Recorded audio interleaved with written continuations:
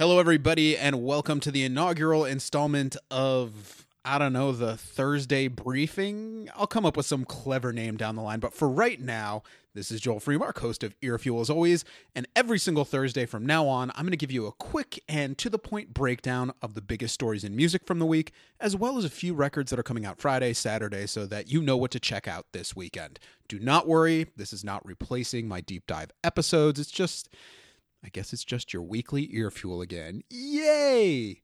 So let's get into the news, shall we? I think the best place to start is out at the West Coast and the incidents last week involving the Coachella Festival. In case you missed it, and sorry to start all this on such a bummer, one of the stagehands who was building out the festival tragically died on site last week. Apparently, he was rigging one of the main stages and he fell from one of the trusses. In non-roadie talk, that means he was working on those giant metal pieces where they hang lights and stuff from, and he fell. The festival said that the guy had been working on the festival for more than 2 decades, so our hearts go out to his family, and just really not what you want leading into festival season.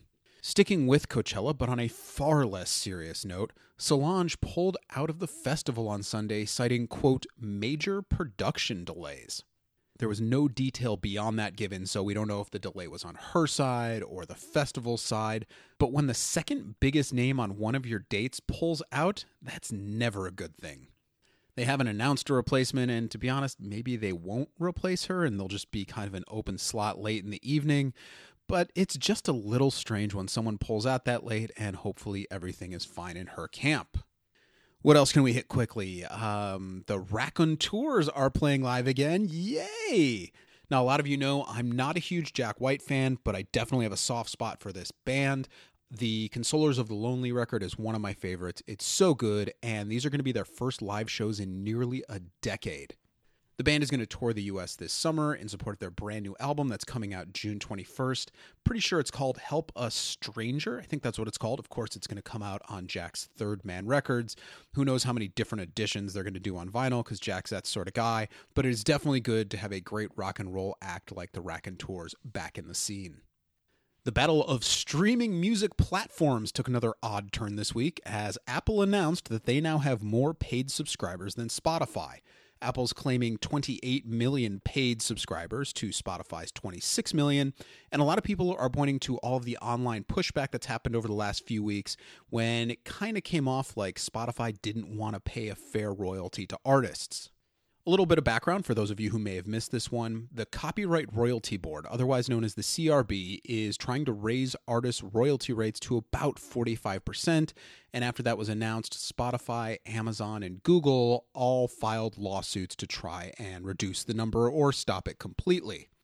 Apple stayed on the sidelines, though they would be in the exact same position as those other companies, but here's what happened. So by staying out and not filing a lawsuit, they kind of won the PR war, and they're reaping the benefit of many folks jumping from Spotify, moving to their service. A lot of people are like, oh, well, Apple supports artists more than Spotify, and that's just not really what's going on here. Apple just didn't file a lawsuit yet, so, let's call it what it is. This is definitely the story to keep your eye on this year. It's going to go on for a while, and it's going to get a lot uglier before the royalty rate is finally resolved. Also in the world of streaming music, a former sound engineer for Prince was ordered to pay a whopping $4 million for illegally releasing what was then titled the Deliverance EP to streaming platforms back in April of 2017.